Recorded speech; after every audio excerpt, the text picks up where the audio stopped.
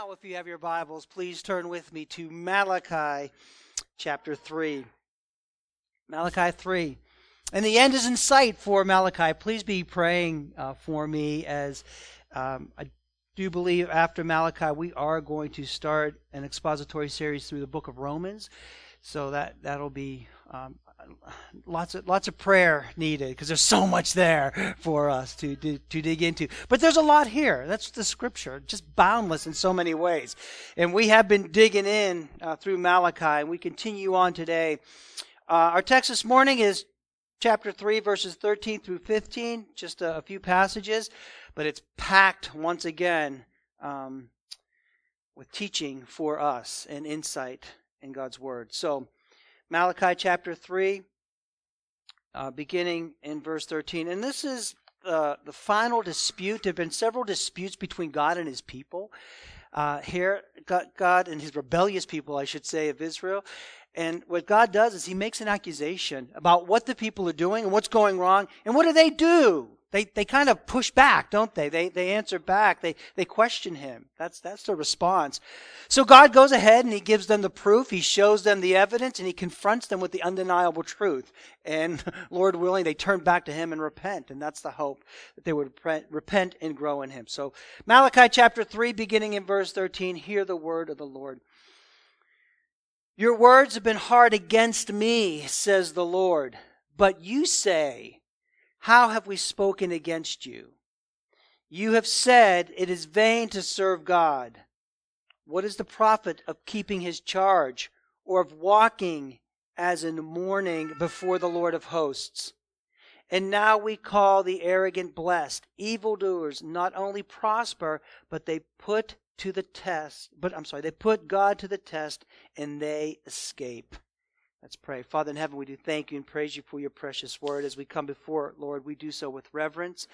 And Lord, we do so with great care. And I pray that You would be with me, that You would be with all of us, Lord God, as we sit at the feet of our Master and Teacher, King Jesus Christ. So Lord, please bless this sermon to Your glory and for our good. Bring conviction where we need to be convicted. Encouragement, Lord, where we need encouragement. Strengthen us, Lord God. Challenge us to live more and more for You and less for ourselves. May You increase even as we decrease. We pray this in Jesus' name. Amen. All right, praise God. I forgot my water on the back. Thanks, Luke. Again, they are confronted with their sins. God right away in this last of the disputes with His people. Thanks, Luke. Confronts the people right away. And He says, your words against me are hard. They're hard words against me. They're challenging words. You're accusing me of things. And again, when they're confronted, what do? They act like they're surprised almost. And you could be genuinely surprised in a couple of ways, at least in a couple of different ways. Sometimes when you're surprised, you're really shocked. And you're kind of humbled when you find out you've been doing something you shouldn't be doing and you're confronted with it. It might be surprising to you, like, wow, am I really doing that? I'm really sorry about that. I didn't mean to offend you, and how can I change that? So that's one way to be surprised. There's another way as well. You could be surprised and react with contempt and like a challenging spirit as well. And that's kind of what's going on here. This is what these people are doing. God challenges them, and they respond like, what? How are our words hard against You? What are you talking about almost? And we want to ask ourselves the questions, how can that be? And I'm wondering this as I'm going through Malachi and thinking about this, the response of these people before the Lord. They should know better. Are they doing it just like openly and spitefully in that way? Or are they deluded in some way? It's a combination, man.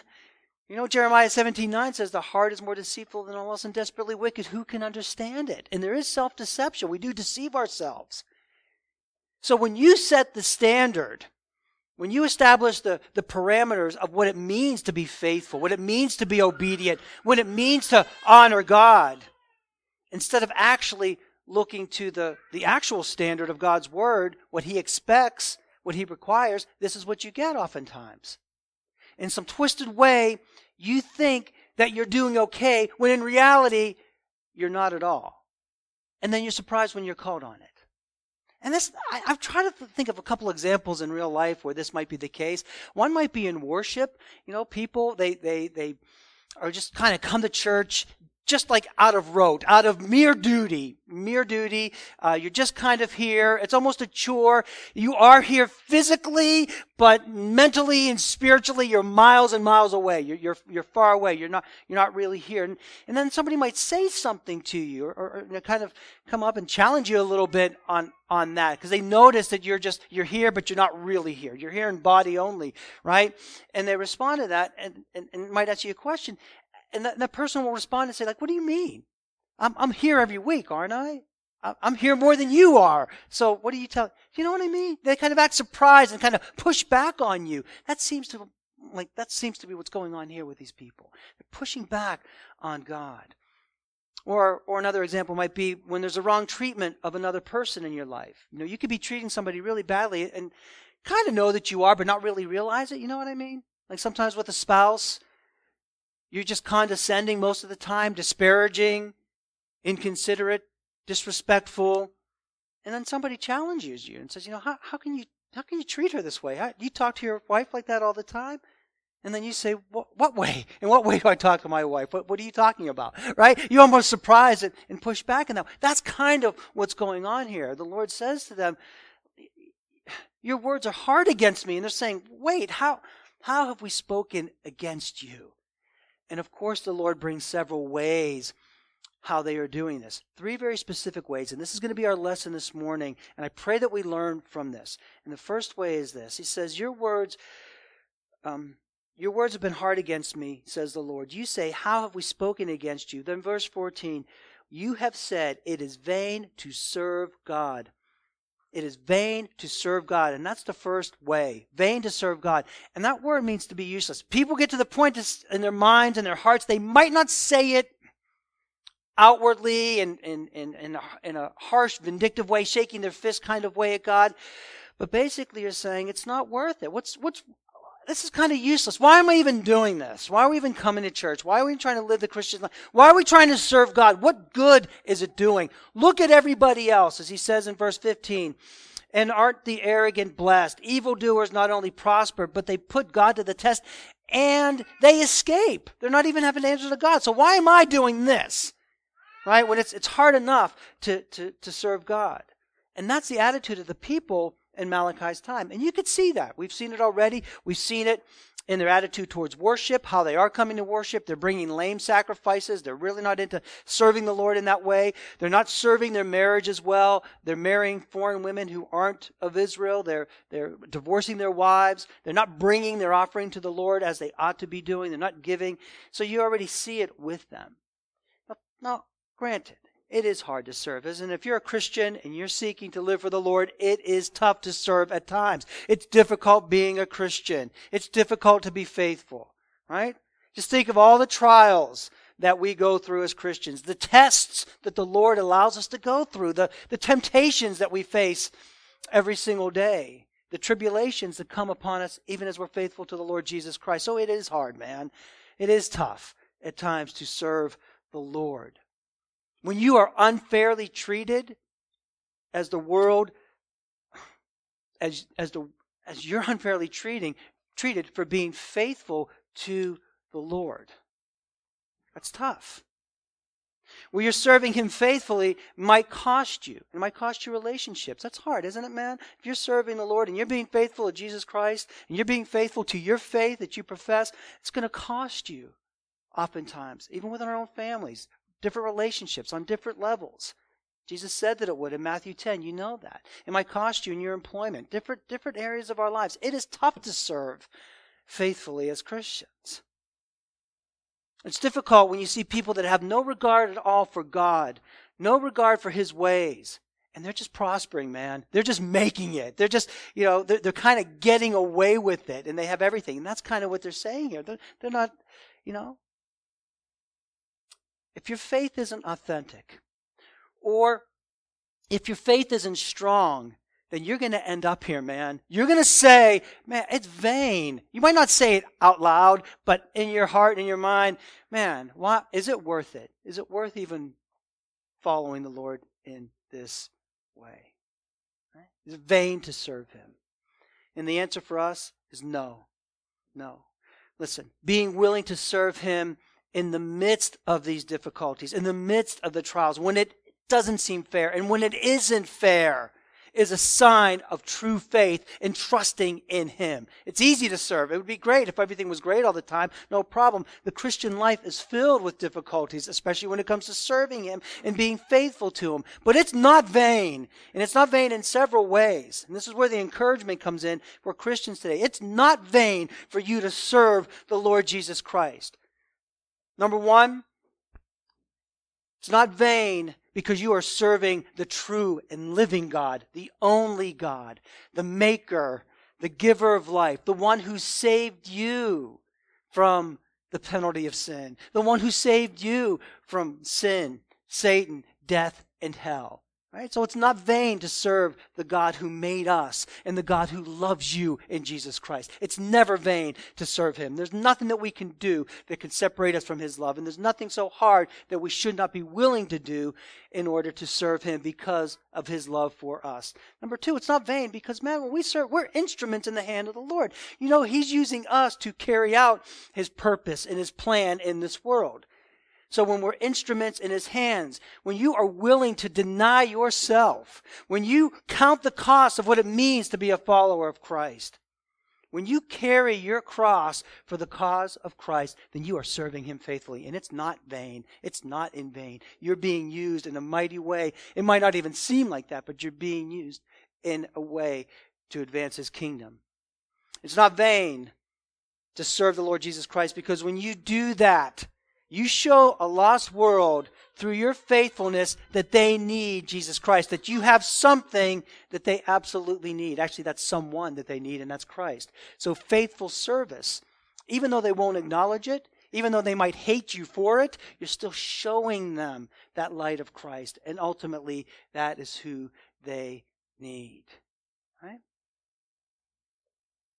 It's not vain to serve him, because we need to learn about delayed gratification. We kind of live in a world where we want it now, we want everything now. It's not like that for Christ.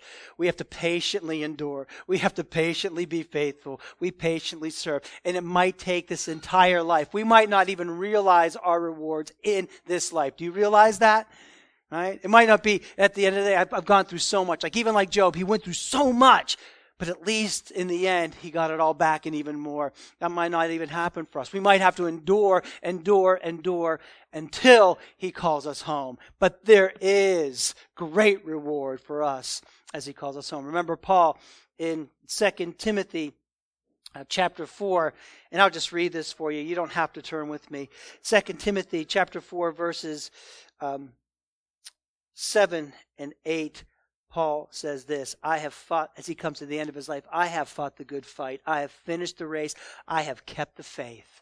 Amen. It's not vain. Henceforth, there is laid up for me a crown of righteousness, which the Lord, the righteous judge, will award me on that day, and not only me, but also to all those who have loved his appearing. Do you love his appearing? Do you love it? It's not vain to serve him. These people say, it's vain to serve him. It's not worth it. It's too much. Can you imagine if the Apostle Paul said that? Right? It's way too much for me, man. Everything that I'm going through, is it even worth it? I do want you to turn with me now to 2 Corinthians chapter 11. 2 Corinthians 11. Paul did not think it was vain to serve his God and to endure so much on his behalf. And that's a good thing, isn't it? And this is a model for us. When you start feeling like, man, I want to give up. Why can't I just be like this? I just kind of want, it's just too hard. It's just too difficult. It's just too vain. I don't see a return on this for me. Aren't you glad the Apostle Paul wasn't like that? Aren't you glad he didn't say that? So 2 Corinthians chapter 11 and beginning in verse 23, he's making these claims, suffering as an apostle. He's just making a point to the church there. He's not being arrogant. He's not being haughty. He's not bragging about himself. And he makes that clear. And he says this, it's really the second half of the verse. He does say, I'm talking like a madman. For far great labors, far more imprisonments, with countless beatings and often near death. 5 times I received at the hands of the Jews the 40 lashes, less one. 3 times I was beaten with rods. Once I was stoned. 3 times I was shipwrecked, a night and a day, and was adrift at sea, on frequent journeys, in danger from rivers, in danger from robbers, in dangers from my own people, danger from the Gentiles, danger in the city, danger in the wilderness, danger at sea, danger from false brothers, and toil and hardships through many a sleepless nights, in hunger and thirst, often without food, in cold and exposure. And apart from all these other things, there's the daily pressure on me of my anxiety for the churches. Who is weak? Do you see that? You see that endurance? Is it vain? Paul could have just said, look, it's just vain. It's not even worth following anymore. But he wasn't going to go there because he's faithful in following the Lord. No, it is not vain to follow him. So their claim saying that it is vain to follow him doesn't hold for us as Christians, does it? Never get to that place. Never get to that place where you say, well, maybe it's just too much. Maybe it's just not worth it. Maybe I just can't do this anymore. You continue to serve, continue to be used, continue to be spent until he calls you home. Amen? Praise God. That's the encouragement from there. Second complaint that they had is this. They said, verse 14, you've said it's vain to serve God. And then they go on, what is the profit of our keeping his charge, or of keeping his charge? I do want to stop right there. That's the second point. That there's no profit in keeping his charge. Now, what's that mean? That there's really no profit in trying to obey him, or keeping his laws, or doing what God tells us to do, and keeping his commands, keeping his statutes, walking as we ought to as Christians. They're saying kind of, what's the good of keeping his law? Especially when nobody else seems to be doing it. And those people that aren't doing it seem to be prospering. So you can see that looking beyond, outward, envying others, and then bringing that back on God and saying, hey man, why should we even keep your law? Why should we even try to live in a faithful way? Other people aren't doing it and they're getting away with it. Why shouldn't we do that? Now, of course, if you're a Christian this morning, you know how tough it is to walk the straight and narrow, don't you? You know how tough it is as we are being sanctified. You know how difficult it is to keep his law, to keep his word. No matter how desperately we want to, no matter how desperately we desire that, don't you desire, don't you want to keep his law? Don't you want to please him? And yet we fall, like Aaron prayed, we fall so short every single day. Like, I say this often, I want to be the husband he wants me to be, faithful and true. How hard is that to live to that standard? We want to be content in the Lord. We don't want to covet, don't we? We want to be happy and thankful for what we have. How hard, how difficult is it not to want more and have what that other person has? So I might be a little, right? It's tough. And sometimes you think it's just easier to give in to sin. Yeah, just viciously lay into that person who annoys you so badly. Put up with them in love them, love covers them. No, man, you bug me and here's why. And I'm going to lay in and let you have it. And that's going to make me feel good. It's a catharsis, right? That's right. I'm going to let everybody know how awful of a person you are and what I think about you. Sometimes that sin, you just want to, we're not going to admit it, and hopefully it doesn't last long in our hearts and minds, but sometimes, wouldn't it be nice? Right? Sometimes, you let your mind go there. You want to let your mind go to that place where it ought not go, because where that mind goes, the heart is going to follow. And we see that. So many people professing Christians, and in our day and age, in our context, especially with progressive Christians, I don't know if that's, most of you probably know what I'm talking about when we talk about the progressive Christians. Those who are like deconstructing their faith, many popular names, we've talked about them before. I'm not going to necessarily name a lot of names today. We'll talk about one person, but they deconstruct their faith. This is what they're doing here. They're just saying, it's not worth keeping your law. I'm just going to do what I want to do. I might put a coating of a veneer of Christianity over it and say, God still loves me and this is how I think about God and he's going to be okay with me, but I'm basically going to do what I want and I'm not going to keep your commandments and I'm not going to keep your laws because that's not authentically who I am. That's not my authentic self. So many are deconstructing the once restrictive faith. So now they're freer, more liberated. It's a different kind of faith, but just as authentic. Again, there's countless examples. We've talked about some of these in the past. But they're thinking this idea that it's just burdensome to keep the law. Why should we do that? Why should we keep his charge? Why should we do that if it just makes me miserable? If I can't be who I am? If God can't accept, he does love me. He made me this way. And we're seeing that more and more in Christianity, right? We're deconstructing and then we're constructing a God after our own image who's okay with everything that we do, every sin that we indulge in. One example, and I'm just going to say, just one more example.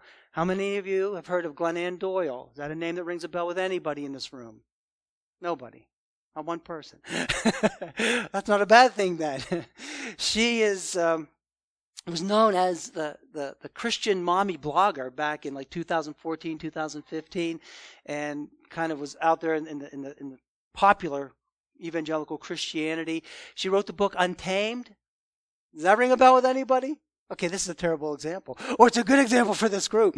But this is a progressive Christian who kind of started in Christianity, but deconstructs her faith and says, these laws of God, these commands of God, no. Here's who I really am. So she's married with 4 kids, ends up leaving her husband, marries another woman, Amy Wambach, the soccer player, USA. Nobody? Okay, I'll fall. In her book, and I want you to hear this. In her book, Untamed, she writes this. Women should not think of Eve's appetite as wrong. Maybe Eve was never meant to be our warning. Maybe she was meant to be our model. Own your wanting. Eat the apple. And God is okay with that. Because I'm not going to keep your commands, and I'm not going to keep your laws. But you see, there's great profit for us, and here's the encouragement. There's profit for us in keeping his commands, in keeping his charge. Of course, not for salvation, never for salvation, but as Christians, the law becomes our delight. We love it.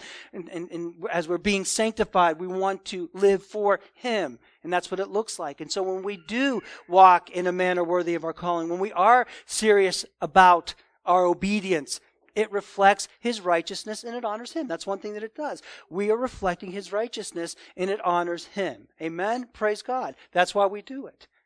It shows that you do love him. What did Jesus say in John 14:21? If you love me, keep my commandments. He who loves me keeps my commandments. If you keep my commandments, I will love you. I will disclose myself to you. Right? We want to serve him. That's how we honor him in that way. There's profit in that. It shows that you do. Obedience to God is more important to you than satisfying your sin. Now, there's a real struggle, and oftentimes, we do satisfy our sin, but Lord willing, we repent, turn back to him. But you know in your heart of hearts that you want to live for him. You don't want to give in to your sin. You want to walk in a manner worthy of your calling. Amen, right? That's the struggle that we have. Obedience to God is more important than satisfying your sinful desires. There's profit in that. We're honoring him. 1 John 5, verse 3 says this. For this is the love of God, that we keep his commandments, and his commandments are not burdensome.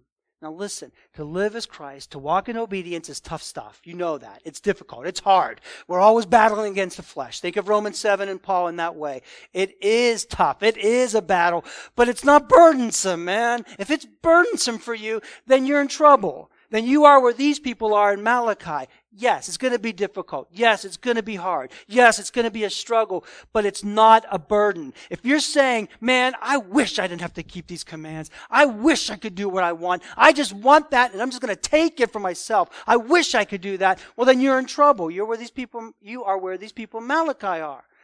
Now, if you have a desire, but you say, no, I'm not going to. If your desire is to obey him, even when you don't, and then you repent, that's part of our sanctification process, right? But if it's the other way, then there's an issue. And that's where the people in Malachi were, and that's where we do not want to be. Do you understand? You see this? These are signs of being far away from the Lord. Oh, it's just wearisome following Him. Oh, poor me. It's just hard to do this. I don't want to keep this commandment. So maybe we'll change it up here. Is God really that hard? Does God really expect perfection? Does He really expect obedience in this area? Look what everybody else is doing. Why can't we just tamp it down just a little bit? That's a big temptation, guys. And that's what's happening in our world today and even in the church today. That's why we have to hold the line. That's why we need to be strong. That's why we need to understand, yes, He does require service. He does require self-sacrifice. We do need to count the cost of what it means to follow Christ, man. You need to take up that cross every day and be willing to die to yourself in order to live for Him. You need to be willing to say no to the flesh. No, I'm not going to. Lord, please keep me from that temptation. Help me to live in a way that's honorable before you. And when I do fall, I'm going to quickly repent, sincerely repent, and come back to you because that honors you, because you love me, because you've saved me. Amen? Instead of the other side of what so many people are doing today. We cannot do that. We must be faithful, and we need to be strong in our faith, right? Yes. Praise God. The last way, the third way, he says that they say this. You have said it. It is vain to serve our God. What's the profit of keeping His charge or of walking as in mourning before the Lord of hosts? That's the last point. This is the third one. There's no profit walking around mourning all the time. Right? There's no profit walking around with these long faces, always being sorrowful, always being so stern, always being so serious. You Christians are always like mourning and walking around with, look at the rest of the world, man. They're enjoying life. Why can't you enjoy life too like they do? Right? They have all their diversions, all their distractions, all their vacations, all their entertainments. What's wrong with that? I'm going to date myself here a little bit. If you're a little bit older, you're going to know this song or this part of the song. Remember the Billy Joel song, Only the Good Die Young? There's a line in there that says, I'd rather, what? Laugh with the sinners. Oh, you guys are good. The sinners are much more fun. Right? And that captures this right here. You guys are walking around all the time. God is just this cosmic killjoy. You're no fun anymore, man. You used to be so fun. Remember what we used to do and how we used to, enjoy each other, how we partied and that? What are you doing now? Now you're all serious. Now you're all glum. What's wrong with you? Right? What profit is it in mourning when everybody else is out there enjoying it, doing what they want to do, and seemingly getting away with it? Why should I mourn in that way? The evangelical church is buying into this too. And I don't mean to just pick on, but I'm telling you, man, it is scary out there. And it's getting scary in here too.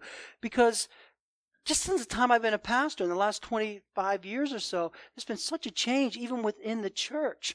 And we've gotten caught up in making everything so fun and making everything so enjoyable and trying to tempt people to come in and get people to do this, our little gimmicks that we use. Man, I was a marketing major in college, and I'm telling you guys, that's what the church is doing. There's gimmicks to get you in. They do demographic studies because we want this kind of crowd to come into our church. So we're going to turn the lights down low. We're going to have loud music and a band because that's cool for you and you're going to feel good about that. That leaves a whole demographic out, but it depends on who you're targeting. Are you kidding me? We're the church of Christ. We preach it, teach it. He's going to bring in His flock as He will. Just saw a church the other day, man. Come on this day. You're going to get a free oil change. Free was in quotes, so I don't know what that means. How free is it? You buy the oil, we'll put it in. I don't know. But let's do that. Because why? Because now you're going to come up, and then we're going to give you a thing in our church. I don't know, man. That's kind of cheesy. That's not who we are. We have this going on, and we have that activity, and we have this group. Nothing inherently wrong, but we're kind of mirroring the world. We just put a Christian spin on it. We're having a contest between churches to see how many people we can attract and how big we can get. That's not the nature of the church. That's not what we're called to be, right? Happy all the time, joyful.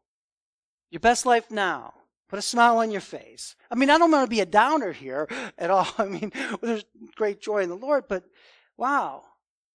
I have to say that this idea of mourning, to me, and it's just me personally speaking right now, to me, this is one of the gravest errors of our time that we've fallen into over the past 50 years, the last half century. I think the church, we have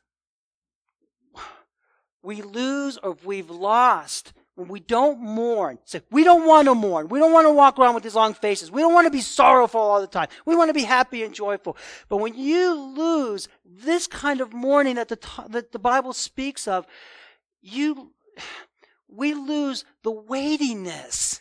Do you understand that? We lose the weightiness of God. We lose the sense of the holiness of who God is and how righteous He is and how just He is and how powerful He is and the authority that He has and the majesty that belongs to Him. In short, we lose the fear of the Lord, and the fear of the Lord is the beginning of wisdom, right? That's what we need to be, to fear Him, to know Him. Amazing God, loving God, just God, righteous God, majestic God, holy God. We lose that when we don't mourn or sin. When everything's just happy, we just put a happy face on. I want to come to church to feel good. Yeah, spiritually be strengthened. When we don't mourn, when these guys say, oh, we're tired of mourning, we're going around long faces, and we don't do that in a phony way, but when there's no mourning, we lose the depth of sin too, and the seriousness of sin in our lives. Sin becomes like, oh, mistakes that we made, oh, bad decisions that we made in the past, and yeah, I didn't do the right thing there. I could have done a better job. No, sin is sin. It's a transgression against holy God. We lose the depth of that. Things that we mourned over, things that we thought were so sad to see, so sinful to see, so shameful even a few years ago, are now tacitly accepted even in the church, or even celebrated in some churches. Think of LGBTQ, where we've come with that even within the church. We're used to mourn that and feel badly and see the sin that's going on. And now, oh, it's wonderful, isn't it? And everybody has a place and everybody's just fine. Right? We don't mourn. They didn't want to mourn over sin because that's not happy and that's not going to attract people to your church and that's not going to make us feel good. Jesus was a man of many sorrows. And we should never be at ease in Zion. Are you at ease in Zion? Are you good? Are you totally comfortable here in this world? If you're a Christian, you should not be. Now, it doesn't mean, and I want you to hear me, it doesn't mean that we don't experience deep contentment. Obviously we do. In Jesus Christ, we couldn't be more content in Him. Amen. Praise God. It doesn't mean that we don't experience great joy and happiness in the Lord Jesus Christ. Amen. We do. We don't put on a false face of just looking somber in front of everybody. No, that's not it at all. And even as Christians, we have the enjoyment of things of this world if we do that in moderation. Amen. Praise God. It's good to have nice things. There's nothing wrong with that, or go on vacation. We're not saying anything like that. We don't have to go to our monasteries and be like the monks or the pietists of old. I'm not saying that. But it does mean that when we live with a real awareness of our own sin, that we will mourn over it. That's why He says, blessed are those who mourn. And He means mourning over our sin because that leads to repentance and humility. Do you mourn over your sin? Number one. And then number two, it means that we live in a world that is at enmity with God. Do you understand that? We are living in it. We are the strangers and aliens in this world. You should feel like a little bit of an outcast. You shouldn't be too comfortable around people that don't believe in Christ. If you're totally comfortable, if it's totally cool, if it's wonderful there, then maybe there's something wrong in our walk because we're not of this world. We can't be fully happy in this world. There is a heaviness, man. There is a seriousness about our faith. How can we be okay? How can we be okay in a world where millions of babies have been murdered over the last 45 years? How can we be okay? You okay with that? Is that good? Oh, but there's other sides. There's good things. Yeah, of course. But we're living in a world that's at enmity with God. How can we be okay and just so happy in a world where almost every sexual perversion known to mankind has been made into a virtue or is being made into a virtue? Watch out, pedophilia is next. Okay? Just a warning. How can we be happy? I'm joyful. Yay! Things are better. How can we be happy when the family is being destroyed, systematically destroyed? where God's covenant family, covenant marriage, the idea of family, an extended family, is just being obliterated in the world that we're living in today. How can you not mourn over that? How can we not be sorrowful? How can we be happy in a godless world? A godless and a very, very dangerous world right now. We're living in a very dangerous world right now, where our leaders have little or no, and I'm talking worldwide, not just in our country, but worldwide, where leaders have little or no regard for God whatsoever or at all. I know He has His people. I know He raises up. And there's hope in Jesus Christ. But right now we're living in a world where these godless leaders have little or no regard for you or the people that they serve. Happy? Again, I'm not here to be a downer type person. I don't want that. By nature, I'm pretty optimistic. Well, a little bit more of a pessimist, but So this feels good to me. How could we be happy where so many professing Christians can't even articulate the gospel in a comprehensive way? How many even want to? Look, man, Jesus loves you. Try Jesus. You'll be all right. Just trust in Him. He'll make everything all right. That's the extent of our gospel. Nothing about sin. Nothing about what we deserve. Nothing about the person and work of Christ. They can't rightly articulate the gospel or even begin to defend. How can we be happy when you can't even begin to defend the faith and what you believe? You can't explain basic teachings and doctrines that we hold to as Christians that are fundamental to the faith. What's justification? What's adoption? What's sanctification? We can't even tell people what that is. Let alone when they start to question our faith. How can you believe in a Bible that's been passed on and on and on and on and on, and copied and copied and recopied and recopied till it doesn't make sense anymore? How are we going to answer that? Most of us don't even know or even care. That's the reality. How can we be happy? How can we be joyful in that way? See, we're tired of mourning. We're tired of going around and always being the bearers of bad news and always calling people to repentance and always having to bring God's judgment forth.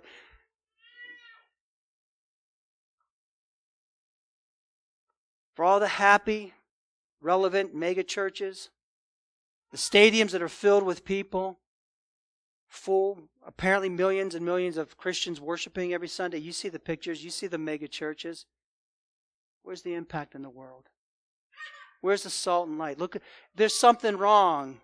If there's that many true Christians who truly love the Lord Jesus Christ, who understand doctrine, who are on their knees praying, it shouldn't be the way that it is right now in the world, where there should be more of an impact from the church. We should be more salt and light in the world, and yet we're not, because we're playing games.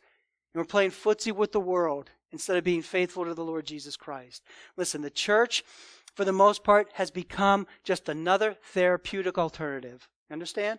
I'm going to church. Might as well go listen to Oprah, Dr. Phil, because they have the little spirituality to them, especially Oprah in that way. Go to one of the fine mega churches that don't care to preach the gospel. They're just therapeutic. Go to your favorite psychologist. Go somewhere like that, because that's all you're getting in most churches. You go there to feel good about yourself. We come here to serve the Lord Jesus Christ, to learn about Him, to grow in Him, to understand Him, and then you will feel good and secure in the knowledge that He's your Savior. Amen. Praise God. That's good. That's authentic.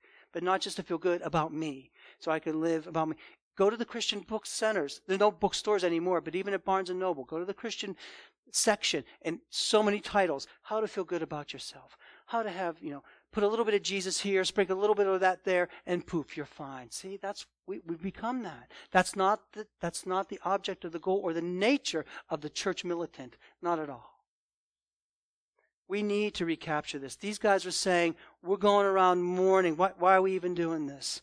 There's no profit in it. We need to recapture what it means to mourn, what it means to be sorrowful, because that sorrow will drive us to our knees. Do you understand? Here's the profit in it. When you understand what's happening, then you are going to be driven to your knees and find your dependence on the Lord Jesus Christ, because it is so overwhelming. When you think about the darkness in this world, when you think about the spiritual battle, when you think about what's going on, where are you going to go? You're going to go right to your knees and pray to God. right? For that power. You're going to be driven to the Word. You're going to be driven here when you realize what we're living in and where and how things are. You're going to be deep into His Word. You're going to understand what you believe. You're going to want to know it, and you're going to want to live it. And then you're going to want to bring that Word, this Word, to the world, because that's what's going to change the world, the gospel of Jesus Christ. Amen? Praise God. Yes. See, this is heavy stuff, but we're in heavy times. Right? But it all begins with you, and it begins with us. As you must determine to serve the Lord with gladness. Amen. What can they do to us? I would rather serve the Lord.